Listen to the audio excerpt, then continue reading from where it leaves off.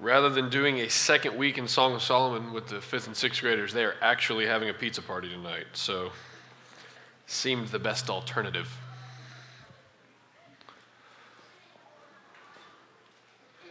Go ahead and turn to Song of Solomon. There we go. Nice. I'd like to open with a word of prayer, and then we'll have some review. Can we turn this up a little bit? I'm just kidding.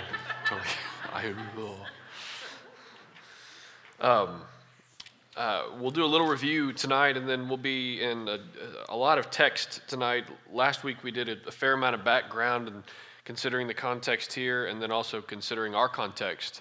And so tonight we'll be considering more of the text than we did last week, now that we've got that foundation sort of in its proper place. So let's pray, and then we'll get right to it. Lord, we come to you now. We thank you for this time. I'm thankful for Wednesdays where we can stop in the middle of the week and come here together and open the Bible and see what you have to say to us. Lord, we are humbled by your word, knowing that it gives us wisdom that we would find nowhere else.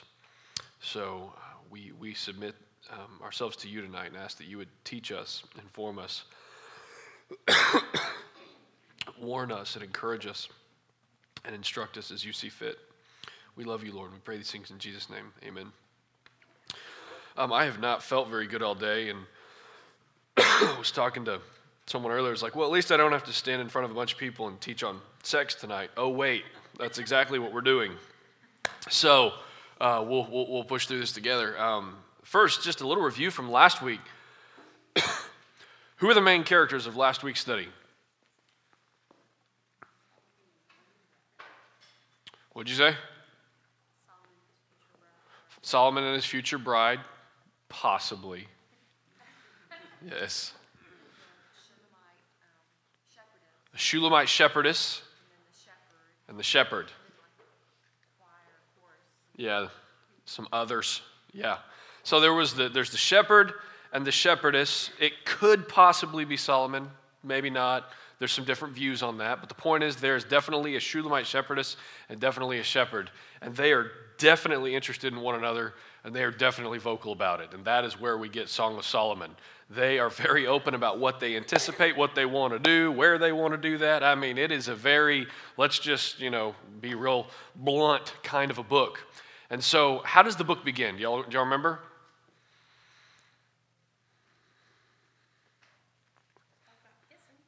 They're talking about kissing. That's right.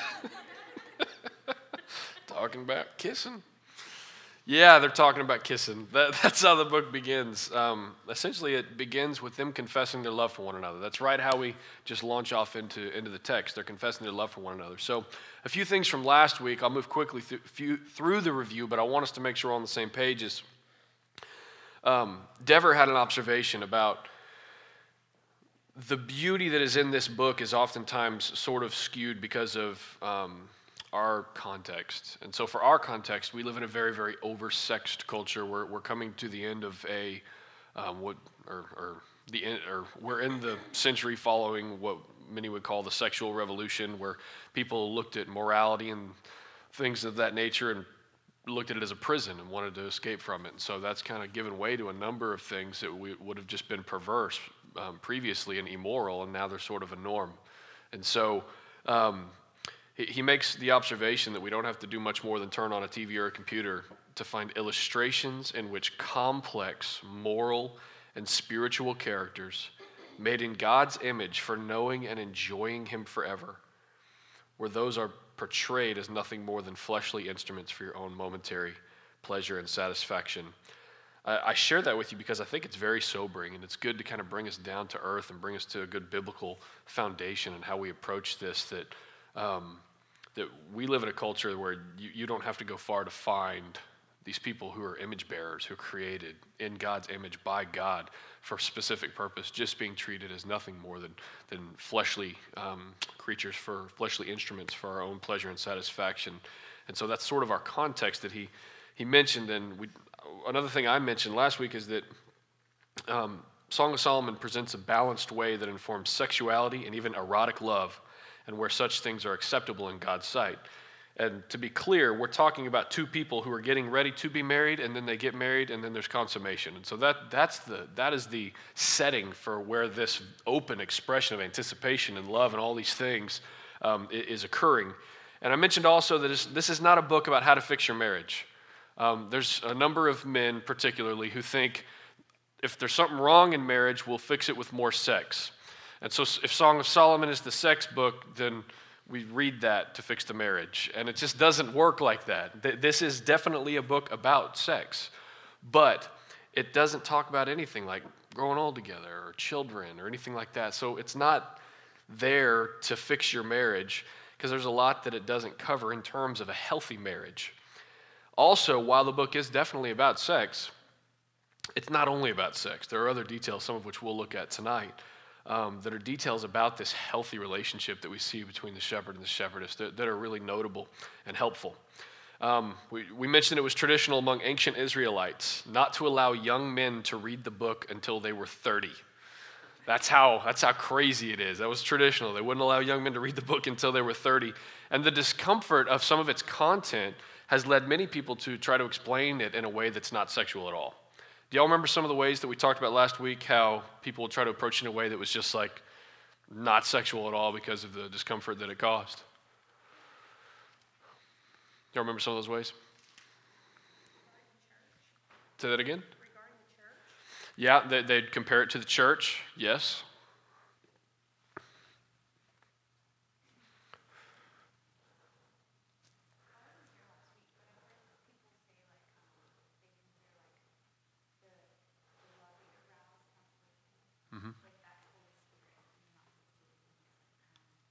Yeah. There's an allegorical approach that details within that, where essentially it's like they're saying it's all hidden meaning. It doesn't actually mean what it says, and so the characters aren't actually lovers. This is allegorical, and there's all this hidden meaning, and it's Holy Spirit, and it's church, and it's Jesus, and it's there. To go down that road, there's a number of things in the book that would be very, very hard to explain, in my opinion. The other approach is typological, which means it's just symbolic, where characters are just types of something that's real. So usually that's this whole, they would say this whole book is about Christ and the church. It's not about sex, and there's a lot of movement in the book that would be hard to explain otherwise. Drama, that it's not meant to be seen as actual people, just a drama to give us wisdom and impart wisdom to us in a particular way. And what we landed on last week is this is a collection of human love poems. This is a wisdom book, and I think that God is showing us wisdom through the love poems between two actual people, a shepherd and a shepherdess. By considering it as love poetry, what that allows us to do is the lovers are lovers, and desire is desire, and anticipation is anticipation. I believe that Song of Solomon explains how intimacy in marriage meets the sexual needs, longings, and desires that God created us with. And so a lot of times the Christian response to sexual desire is either, one, just do what the culture does and completely give into it and, run whatever direction you want to run with it, or they'll take sexual desire and they'll try to ignore it and just hope for the best. And I think the resounding Christian view of sex is that it's really good. I think Song of Solomon makes it clear that sex is a really great thing when it exists between two married people. And with that greatness comes a warning that outside of the marriage, you're really actually playing with fire. It's very dangerous in a number of ways, which we're going to actually talk about tonight. And so what we started with last week was considering 4 different longings. And I'm saying that these are longings that God gives us that are fulfilled within marriage. Longings that God gives us that are fulfilled within marriage, particularly within the sexual part of marriage. And so last week, there were 3 things that we learned from Song of Solomon about physical love and physical beauty. Does anyone remember that? And if you do you have the guts to say what you remembered?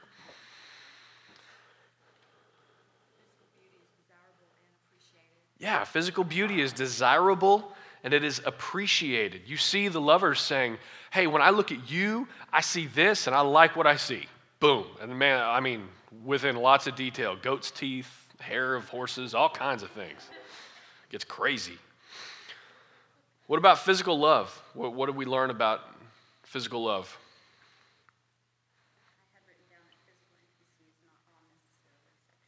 Yeah, physical intimacy is not all necessarily sexual. So our desire for physical intimacy isn't just a desire to have sex. There's physical intimacy that's built into us, like a handshake, side hug. It doesn't have to be just sex. So, in the book, Road Less Traveled, that Scott Peck, he was talking about that becoming one with somebody else. That part of that is when we're first created, that the child doesn't know that he's separate from his mother for a while, that feeling of security. yes. Part of what we get out of that sexual union is taps into that kind of feeling of lack of separation. Yes, absolutely. A togetherness and a lack of separation. The two main things last week about physical love that we learned were that we have this longing for physical intimacy, and within marriage, by God's design, physical love is delightful, and physical love is satisfying. I want y'all to know those are two specific directions that God has for physical love within your marriage, that it is delightful and that it is satisfying. And so, does anyone remember the repeated warning? It was repeated 3 times that we considered last week. Not to stir up love too early. That desire need not be awoken before the time is right. And so what we took from that is that we should be modest, but not ashamed when it comes to sexuality in our marriages. We should be modest, but not ashamed. And we shouldn't rush things before we're married. And so what I want y'all to know as we kind of start this study tonight is, if this isn't your reality, if you're sitting here listening to me say, okay, according to Song of Solomon, what we see between this shepherd and shepherdess that are totally hot for each other is that physical love is delightful and it's satisfying, and you appreciate the beauty of your lover. If you're sitting there just saying, man, that's just not my experience, or I've had things happen in my life that were difficult, that affect sex in marriage now, I want y'all to think in these terms. First, change is possible. Sometimes when you read a book like this, it's just good to remember we're Christians, and we believe that the Holy Spirit does things, and we believe that God changes people. We can be transformed by the renewal of our mind. I mean, you may be sitting there thinking, man, I haven't had satisfaction and delight in sex and marriage in years. And if that's the case, I want us to read Song of Solomon with an anticipation that things can change, that God actually has a design for our marriages. It's God's plan, and just like anything else, I know people who have, had, money issues or parenting issues or self-control issues or any number of different things, and the goal is to read the Bible and see what God's plan is and do everything you can to make that your goal in your life, to make whatever necessary changes there are in your life, and it shouldn't be any different with sex. It shouldn't be any different with sex. What we see here about it being delightful and satisfying and two lovers appreciating the beauty of one another, if you're thinking, man, whatever, that's not my experience, I want you to know this is God's design. And if it's God's design and you're created in His image and you have the Holy Spirit, that even if you think it's a lost cause, I encourage you, it's not a lost cause. And for those of you who aren't married, consider this as good foundation, planning, and there's also warning in here about what we should do when we're married and what we should do when we're not married. So like any other book, don't treat this one any different. Approach it saying, I want to conform my life to what this says as best as I possibly can as an act of worship, as an act of obedience. So the first longing we talked about last week was the longing for physical intimacy, which is probably the most obvious longing that is satisfied within marriage in Song of Solomon. The second one is the longing for relational intimacy.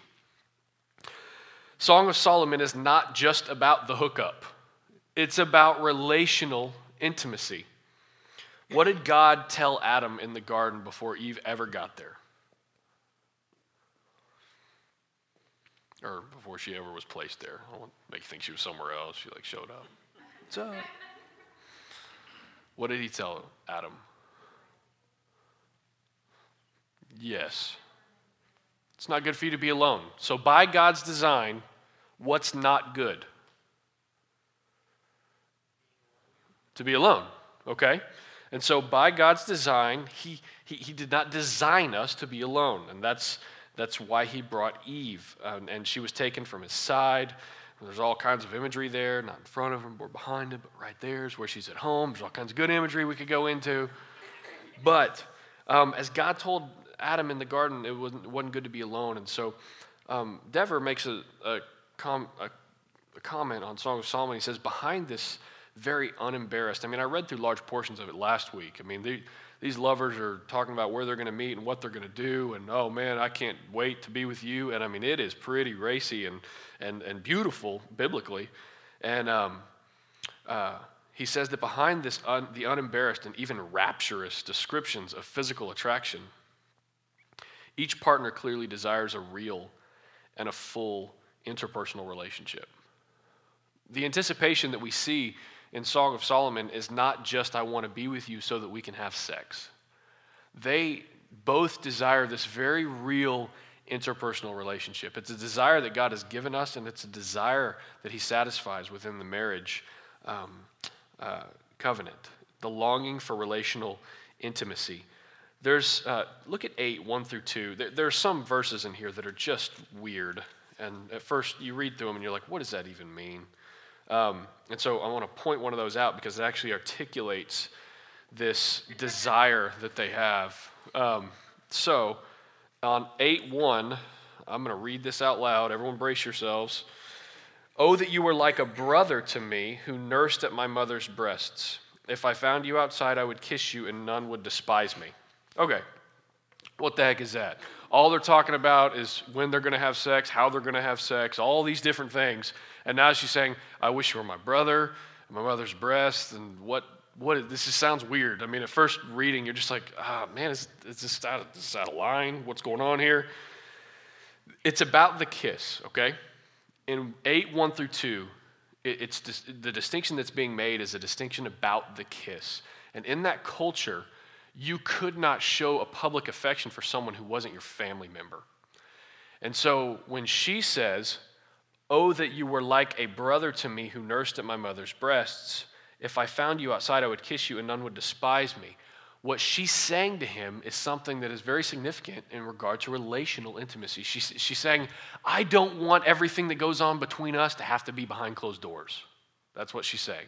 She's saying, it's not just about sex. Like, I wish I could kiss you right on the mouth at the market. I wish I could show you the affection that I have for you and that you could show the affection you have for me out in the open.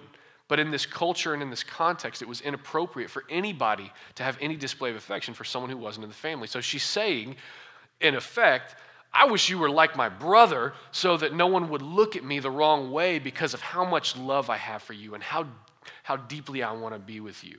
And so what she's expressing in that weird, hard to understand next verse is a desire for relational intimacy, showing that what we do behind closed doors isn't all there is. I want to walk with you in every facet of life. I want us to be close everywhere we go, and there's this desire just to be together. All throughout Song of Solomon, verbalizing hopes and desires, longings, and even fears are an important dynamic in the relationship. They communicate with each other. I mentioned the structure of the book last week. Chapters 1 and 2 are largely them expressing their love for one another. And in chapter 3, a dream sequence begins. She says, on my bed by night, I sought him whom my soul loves. And I believe that dream continues for about 3 chapters because you see in chapter 5, she says again, I slept, but my heart was awake. A sound. My beloved is knocking.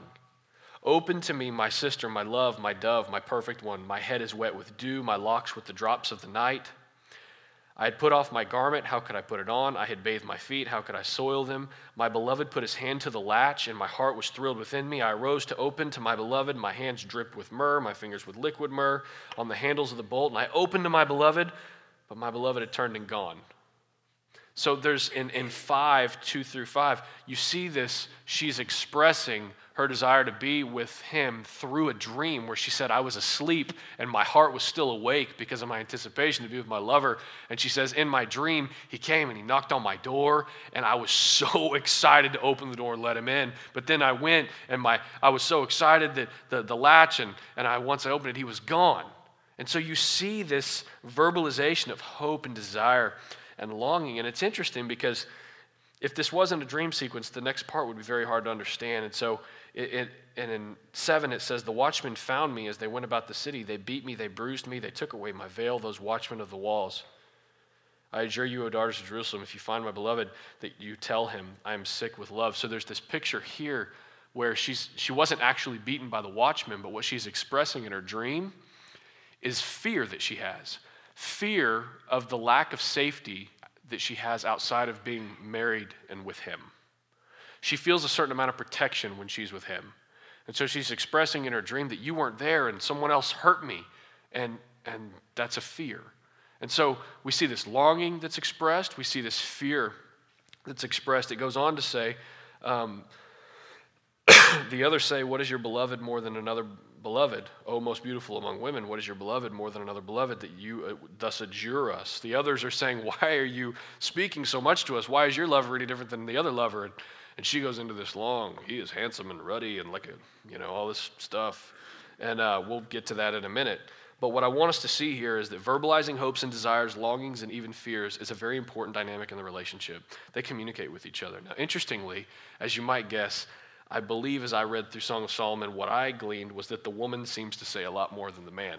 Surprise, surprise. But both communicate, men. So the woman may have said more than the man, but both communicate these longings and these desires and this anticipation and even fear. They both communicate. And this communication is filled with encouragement. And the communication between the two lovers is filled with anticipation. So my question is this how you communicate with your spouse? If you're sitting here and you're married, is this how you communicate with your spouse? Are you looking for ways to encourage? Are you anticipating sexual fulfillment with each other? The Song of Solomon lovers here, the shepherd and the shepherdess, they anticipate what's going to happen. And it's okay to do that in marriage. It's okay for there to be a playfulness about it and an excitement about it. Say, I am anticipating being with you. And I just wonder, do you communicate like that? Are you anticipating sexual fulfillment with each other? And maybe even beyond that, or as a part of that, are you anticipating holiness together? There's this picture where they want to be together, but they want it to be in the right way. It's not just this ridiculous, over-the-top, no self-control kind of a thing, but it's a holy thing. So are you anticipating sexual intimacy with each other, and are you anticipating holiness with one another? I want to consider for a moment just the differences on how they communicate. So I want to read 5:10 through 16. I read everything leading up to it, where she's having this dream. He comes to the door. She can't get there in time. He's gone. She has this fear that comes in. And then the others who are there, who are like their friends, think about it as their small group, whatever. They say, what's so good about your lover? And she says, my beloved is radiant and ruddy. Ruddy. That's a funny word. My beloved is radiant and ruddy, distinguished among 10,000. His head is the finest gold. His locks are wavy, black as a raven. His eyes are like doves beside streams of water, bathed in milk, sitting beside a full pool. I mean, she really, it's not just like doves, but particularly doves beside streams of water, bathed in milk, sitting beside a full pool. I mean, she really loves his eyes. His cheeks are like beds of spices, mounds of sweet-smelling herbs. His lips are lilies dripping liquid myrrh. His arms are rods of gold set with jewels. His body is polished ivory bedecked with sapphires. His legs are alabaster columns set on bases of gold. His appearance is like Lebanon, choice as the cedars. His mouth is most sweet, and he is altogether desirable. This is my beloved, and this is my friend, O daughters of Jerusalem. You want to know what's different about my lover? His legs are like columns. And I mean, she is doting on her lover for sure. Now, we noted this last week. It's probably good to go ahead and say it again. We're very visual in our communication with each other, and like this group of people and who we are and where we live and everything.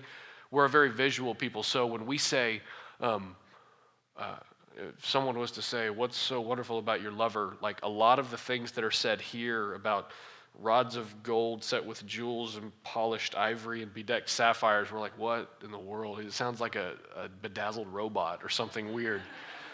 They're not being visual. She's talking about things that have worth. She's attributing things that have integrity. She's attributing things that are timeless to her lover.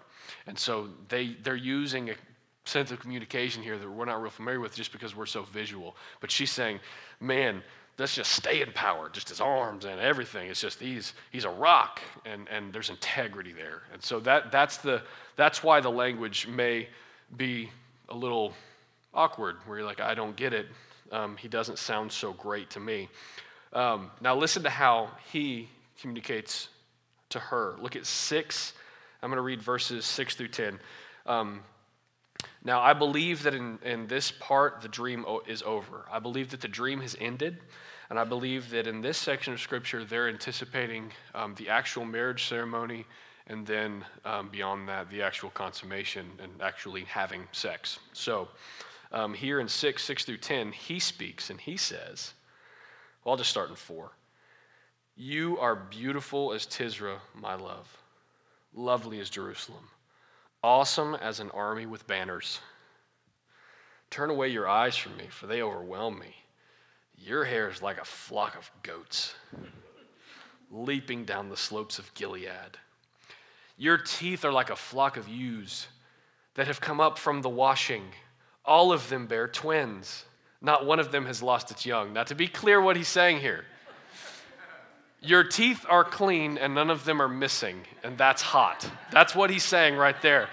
They're like ewes that have a twin, and they just came up from the washing. And so he's saying, you have all of your teeth, and they, my love, are clean. He goes on to say in verse 7, your cheeks are like halves of a pomegranate behind your veil. There are 60 queens and 80 concubines and virgins without number. The standard for a king would have been 30 queens and 40 concubines. So he's talking about you're double even royalty because you're so hot. And he says, my dove, my perfect one, is the only one of her mother, pure to her who bore her. The young women saw her and called her blessed, the queens and concubines also, and they praised her. Who is this who looks down like the dawn, beautiful as the moon, bright as the sun, awesome as an army with banners? They are both clear in their communication with one another and what they think of one another. Now, my question, do y'all notice any difference in how they communicate?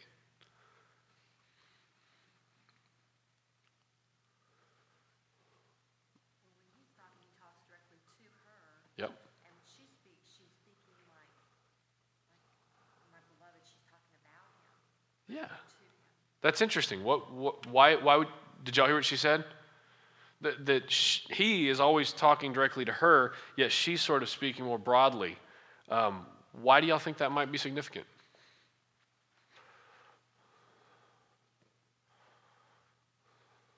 Any guesses, any thoughts?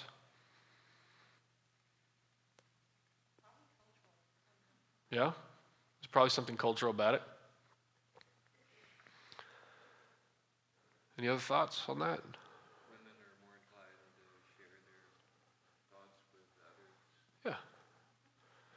Yeah. I mean, let's face it. Men aren't all that inclined to share their thoughts with everybody else while the woman is. And so the way you said that was like, yep, that's what we do, right? You know, but it's indicative of, I think, the way we're sort of wired and that we communicate. And I think it's representing sort of a beauty in the way that the communication comes through. And that for the man, he wants to look directly at the woman and say, this is what I think about you. And for the woman, there's a little more of a doting, sort of a, let me tell you all about my lover. His legs are like whatever.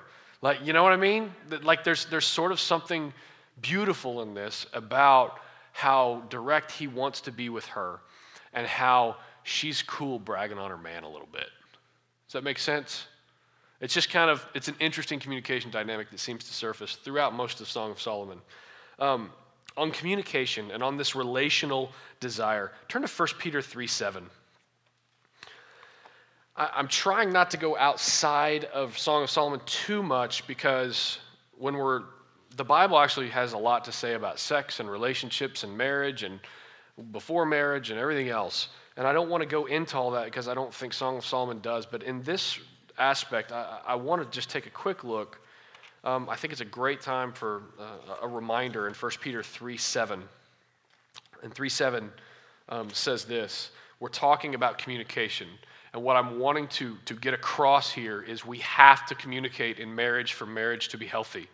We can't just make assumptions that the other person knows what we're thinking. We can't just make assumptions that we for sure know what the other person's thinking. We have to communicate. And 1 Peter 3:7 says, likewise, husbands, live with your wives in an understanding way, showing honor to the woman as the weaker vessel, since they are heirs with you of the grace of life, so that your prayers may not be hindered. That's a verse where so many read it. They're like, weaker vessel, and they're offended, and they think that's what's the most shocking thing in that verse. But let me tell you what the most shocking thing in that verse is. What happens if you don't live together in an understanding way? Your prayers are hindered. Do you hear what that's saying? Communication is so important in marriage that if you're not communicating well with your spouse, God says, if that's not in place, I will hinder the communication that you have with me. If this isn't clear, this isn't going to be clear. Do you see that warning? It's a very remarkable warning that is missed so often because people will get offended by the weaker vessel comment. It says, since there is with you of the race of life, so that your prayers may not be hindered. Live together in an understanding way. Communicate clearly with one another so that your prayers may not be hindered. This may be sort of a diagnostic help for some of you. Y'all may be thinking, man, my prayers just seem to not be going anywhere but the ceiling, and I don't feel real connected with the Lord in my prayers. Consider, are you living with your spouse in an understanding way?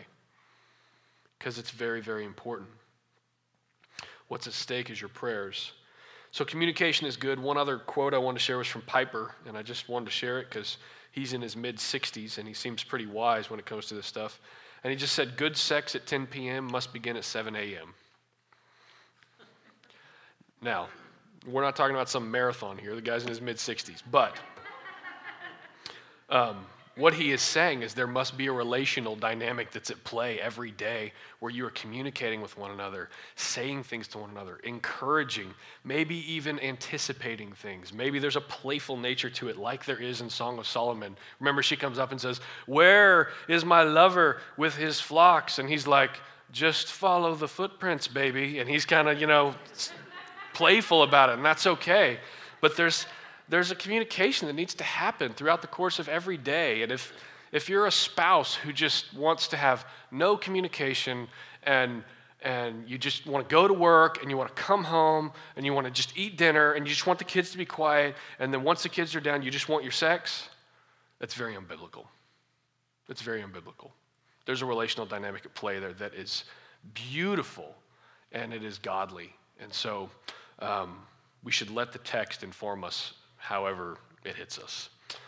The next is the longing for establishing identity. So we have a longing for physical intimacy. We have a longing for relational intimacy, and then is the longing for establishing identity. That we had a series that we preached through, and we're actually going to revisit it this summer. Ben and I talked today about revisiting the church series and the Dibs series this summer, possibly.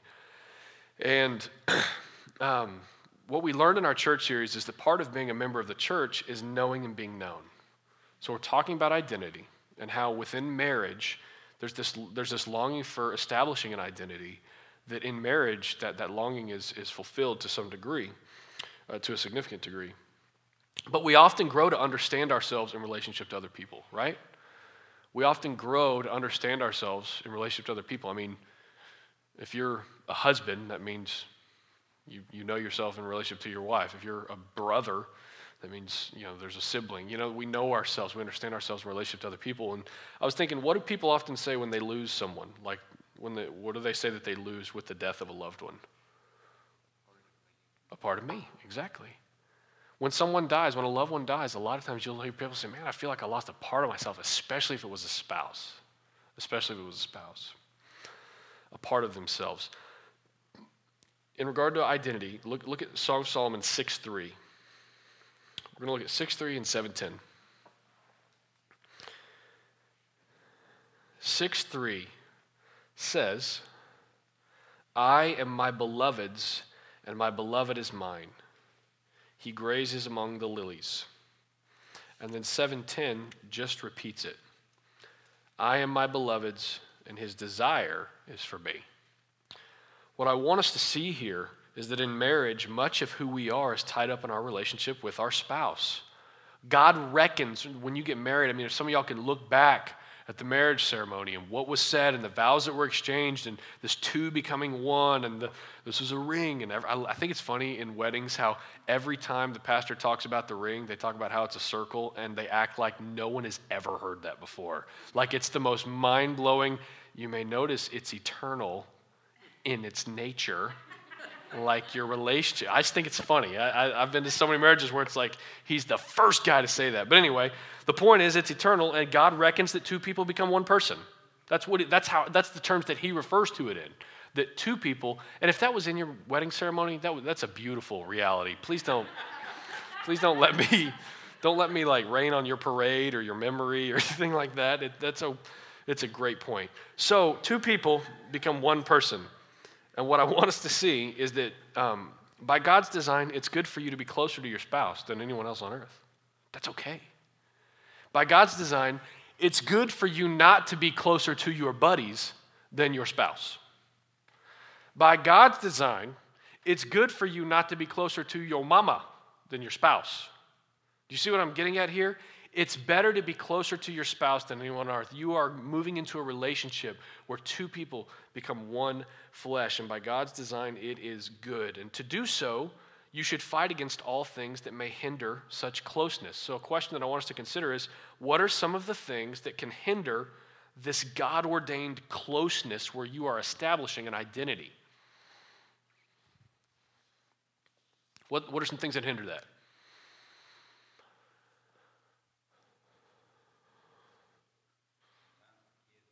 Sometimes the kids. Independence.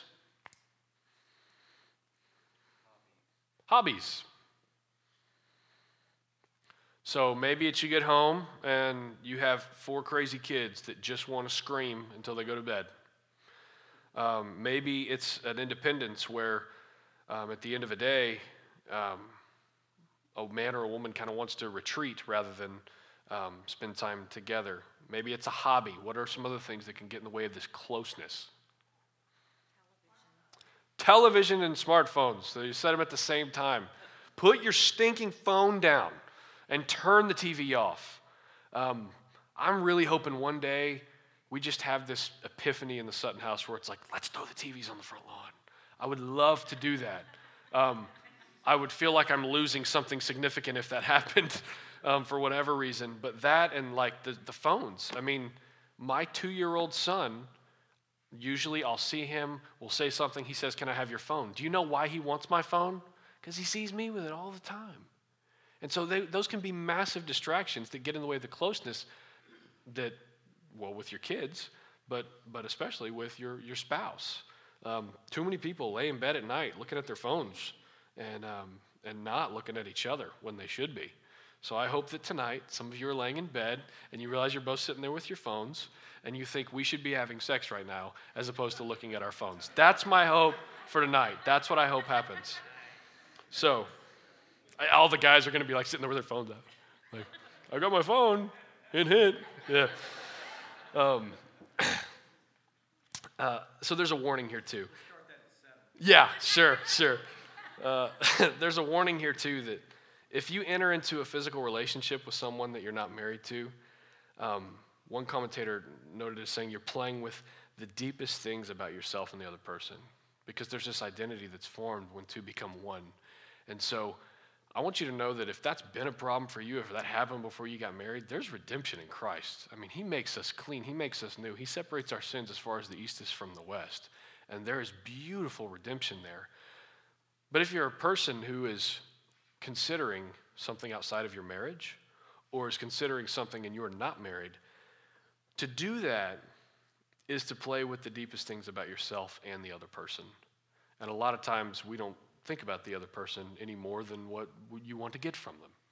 And so that sense of personal fulfillment, this establishing identity, can only be found according to God's design in marriage. You can't fabricate that in some other way. And so there's satisfaction and completeness here that can be found nowhere else. There's the sister that's too young for marriage is mentioned in here. Look at 8 through 10. They refer to a little sister who's too young for marriage. And it says, we have a little sister. She has no breasts. What shall we do for our sister on the day when she's spoken for? If she is a wall, we will build on her a battlement of silver. If she's a door, we will enclose her with boards of cedar. What you see here is looking out for this little sister, because it's not time for her to be married yet, and it's not good for her to awaken love before it's appropriate. And in the next verse it says, I was a wall. My breasts were like towers. Then I was in his eyes as one who finds peace. That word for peace there is shalom. So what this means is, or my question is, by what she is saving for her husband in this verse, what will she be bringing into the marriage? By what she's saving for her husband, what will she be bringing into that marriage? Shalom, peace. If that's not where you're at, you can begin down that road today. There's a beautiful peace that exists there when it is guarded rightly, and the timing is you wait for it as it is appropriate. The last one is the longing for meaning. I believe that everyone desires to know their reason for living. Some people may not articulate it. Some people may not say, I deeply desire to know why I was put on planet Earth. I just remember, I became really aware of it when I was studying through Romans, and I got to Romans 12, and it's like, present your bodies a living sacrifice, holy and acceptable to God, your spiritual act of worship. I'm like, oh, my whole created purpose is God's glory. That's significant. Now I know that my entire reason for being on earth is to glorify God. And that was a big deal for me, because what that did for me was it told me my reason for living. And it's interesting because there's a longing for meaning and knowing why you are alive that can be found in marriage. And so turn to Ephesians 5:22 through 23. I do not believe that Song of Solomon is typological or just allegorical or just, metaphorical, or however you want to say it. But I do believe that because of what is said in Scripture in other places, that when we look at this deep, intimate relationship between the shepherd and the shepherdess, that we can learn about something else, that it can lead us down a path where we understand something else, another relationship. And so Ephesians 5:22 through 23 says, wives, submit to your own husbands as the Lord. For the husband is the head of the wife, even as Christ is the head of the church, his body, and is himself its Savior. Now as the church submits to Christ, so also wives should submit in everything to their husbands. Anytime I'm doing premarital counseling with anyone, I look at the wife to be at that point and I say, sounds pretty heavy, right? And she usually says, yes, it does. And I say, listen to what God calls your husband to. Husbands, love your wives as Christ loved the church and gave himself up for her, that he might sanctify her, having cleansed her by the washing of water with the word, so that he might present the church to himself in splendor, without spot or wrinkle or any such thing, that she might be holy and without blemish. In the same way, husbands should love their wives as their own bodies. He who loves his wife loves himself, for no one ever hated his own flesh, but nourishes and cherishes it, just as Christ does the church, because we are members of his body. Therefore a man shall leave his father and mother and hold fast to his wife, and the two shall become one flesh. This mystery is profound, and I am saying that it refers to Christ and the church. However, Let each one of you love his wife as himself, and let the wife see that she respects her husband. And then I usually look up and the husband's eyes are real big, being like, whoa, I got a lot to do there. That's significant. But what I'm getting at here is a truly balanced, intimate, and honest personal relationship with your spouse is one of the best pictures of our ultimate purpose in all of life, which is a relationship with God. You can learn about your relationship with God through your relationship with your spouse. We can learn about God in our marriages. I want to share a couple things that Dever shared in his survey because I just thought it was incredibly insightful. He said the beauty and the power of our longing for one another's love points to the relationship that we're called to have with God, a relationship that signifies completion, a relationship that signifies contentedness, our place of true and eternal shalom, our place of true peace. He says a marriage that is biblically structured and moving in a biblical manner can reflect very much the way you're supposed to be with God, where there is this peace and this contentedness and this joy. In the way that a husband and a wife forsake all others to the exclusivity of one another, so we too forsake all sins, we forsake all other gods, and we look to Christ alone for peace and fulfillment and meaning.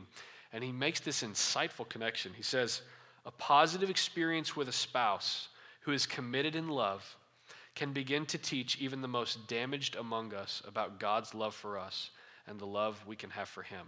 How? Through our relationships with our spouses, we learn to relate to and deeply trust someone who's different than we are. Y'all hear that? He's saying the way that it's significant in your relationship with God is that with your spouse, you are learning to trust someone and relate to someone who's very different than you are. And that can help you to understand your relationship with God.